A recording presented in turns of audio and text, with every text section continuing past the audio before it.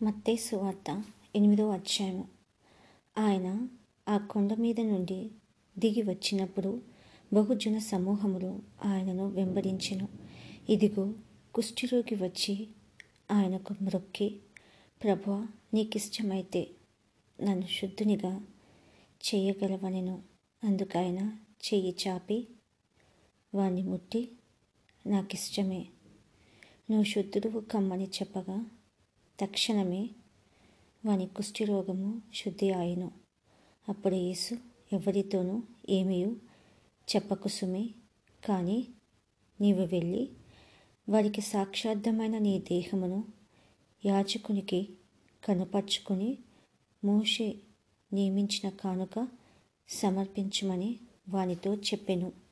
ఆయన కపెర్నహూములో ప్రవేశించినప్పుడు ఒక శతాధిపతి ఆయన యొద్దకు వచ్చి, ప్రభువా, నా దాసుడు పక్షవాయుతో మిగుల బాధపడుచు ఇంటిలో పడి ఉన్నాడని చెప్పి ఆయనను వేడుకొనెను. యేసు, నేను వచ్చి వాణ్ణి స్వస్థపరిచెదనని అతనితో చెప్పగా, ఆ శతాధిపతి, ప్రభువా, నీవు నా ఇంటిలోనికి వచ్చుటకు నేను పాత్రుడను కాను. నీవు మాట మాత్రము సెలవిమ్ము, అప్పుడు నా దాసుడు స్వస్థపరచబడును. నేను కూడా అధికారమునకు లోబడినవాడను. నా చేతి క్రింద సైనికులున్నారు. నేను ఒకని పొమ్మంటే పోవును, ఒకని రమ్మంటే వచ్చును. నా దాసుని ఈ పని చేయమంటే చేయును అని ఉత్తరమిచ్చెను. యేసు ఈ మాట విని ఆశ్చర్యపడి వెంట వచ్చుచున్న వారిని చూచి, ఇజ్రాయేలులో నెవనికైనను నేనింత విశ్వాసమున్నట్లు చూడలేదని నిశ్చయముగా మీతో చెప్పుచున్నాను. అనేకులు తూర్పు నుండి పడమటి నుండి వచ్చి అబ్రహాముతో కూడాను, ఇస్సాకుతో కూడాను, యాకోబుతో కూడాను పరలోక రాజ్యమందు కూర్చుందురు. కానీ రాజ్య సంబంధులు వెలుపటి చీకటిలోనికి త్రోయబడుదురు. అక్కడ ఏడ్పును పండ్లు కొరుకుటయు నుండునని మీతో చెప్పుచున్నానెను.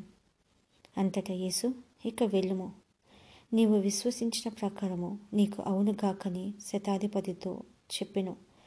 ఆ గడియలోనే అతని దాసుడు స్వస్థత నొందెను. తర్వాత యేసు పేతురింటిలో ప్రవేశించి జ్వరముతో పడి ఉన్న అతని అత్తను చూచి ఆమె చెయ్యి ముట్టగా జ్వరం ఆమెను విడిచెను. అంతటా ఆమె లేచి ఆయనకు ఉపచారము చేయసాగెను. సాయంకాలం అయినప్పుడు జనులు దెయ్యములు పట్టిన అనేకులను ఆయన యొద్దకు తీసుకొని వచ్చిరి. ఆయన మాట వలన దెయ్యములను వెళ్ళగొట్టి రోగులను స్వస్థపరిచెను. అందువలన ఆయనే మన బలహీనతలను వహించుకొని మన రోగములను భరించెనని ప్రవక్త అయిన యెషయా ద్వారా చెప్పబడినది నెరవేరెను. యేసు తన యొద్దనున్న జన సమూహమును చూచి అద్దరికి వెళ్ళవలెనని ఆజ్ఞాపించెను. అంతటా ఒక శాస్త్రి వచ్చి, బోధకుడా, నీవెక్కడికి వెళ్ళినను నీ వెంట వచ్చేదనని ఆయనతో చెప్పెను. అందుకు యేసు, నక్కలకు బొరియలను, ఆకాశ పక్షులకు నివాసములను కలవు, కానీ మనిషి కుమారునికి తల వాల్చుకొనుటకైనను స్థలము లేదని అతనితో చెప్పెను. శిష్యులలో మరి ఒకడు, ప్రభువా, నేను మొదట వెళ్ళి నా తండ్రిని పాతిపెట్టుటకు నాకు సెలవిమ్మని ఆయనను అడుగగా, యేసు అతన్ని చూచి, నన్ను వెంబడించుము, మృతులు తమ మృతులను పాతిపెట్టుకుననిమ్మని చెప్పెను. ఆయన దోణి ఎక్కినప్పుడు ఆయన శిష్యులు ఆయన వెంట వెళ్ళిరి. అంతటా సముద్రం మీద తుఫాను లేచినందున ఆ దోణి అలల చేత కప్పబడెను.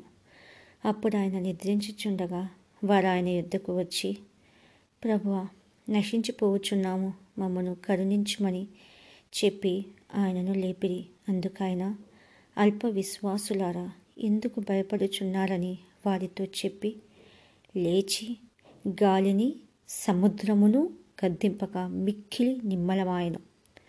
ఆ మనుషులు ఆశ్చర్యపడి, ఈయన ఎట్టివాడో, ఈయనకు గాలియు సముద్రమును లోబడుచున్నవని చెప్పుకొనిరి. ఆయన అద్దరిననున్న గదరేనీయుల దేశము చేరగా దెయ్యములు పట్టిన 2 మనుషులు సమాధిలో నుండి బయలుదేరి ఆయనకు ఎదురుగా వచ్చిరి. వారు మిగుల ఉగ్రులైనందున ఎవడునూ ఆ మార్గమున వెళ్ళలేకపోయెను. వారు, ఇదిగో దేవుని కుమారుడా, నీతో మాకేమి? కాలము రాకమునుపే మమ్మను బాధించుటకు ఇక్కడికి వచ్చితివా అని కేకలు వేసిరి. వారికి దూరమున గొప్ప పందుల మంద మేయుచుండగా ఆ దెయ్యములు, నీవు మమ్మను వెళ్ళగొచ్చినలా ఆ పందుల మందలోనికి పోనిమ్మని ఆయనను వేడుకొనెను. ఆయన వాటిని పొమ్మనగా అవి ఆ మనుషులను వదిలిపెట్టి ఆ పందులలోనికి పోయెను. ఇదిగో ఆ మందంతయు ప్రపాంతము నుండి సముద్రంలోనికి వడిగా పరిగెత్తుకుని పోయి నీళ్లలో పడి చచ్చెను. వాటిని మేపుచున్నవారు పారిపోయి పట్టణంలోనికి వెళ్ళి జరిగిన కార్యములన్నీయు దెయ్యములు పట్టిన వారి సంగతియు తెలిపిరి. ఇదిగో ఆ పట్టణస్థులందరూ యేసును ఎదుర్కొని వచ్చి ఆయనను చూచి తమ ప్రాంతములను విడిచి పొమ్మని ఆయనను వేడుకొనిరి.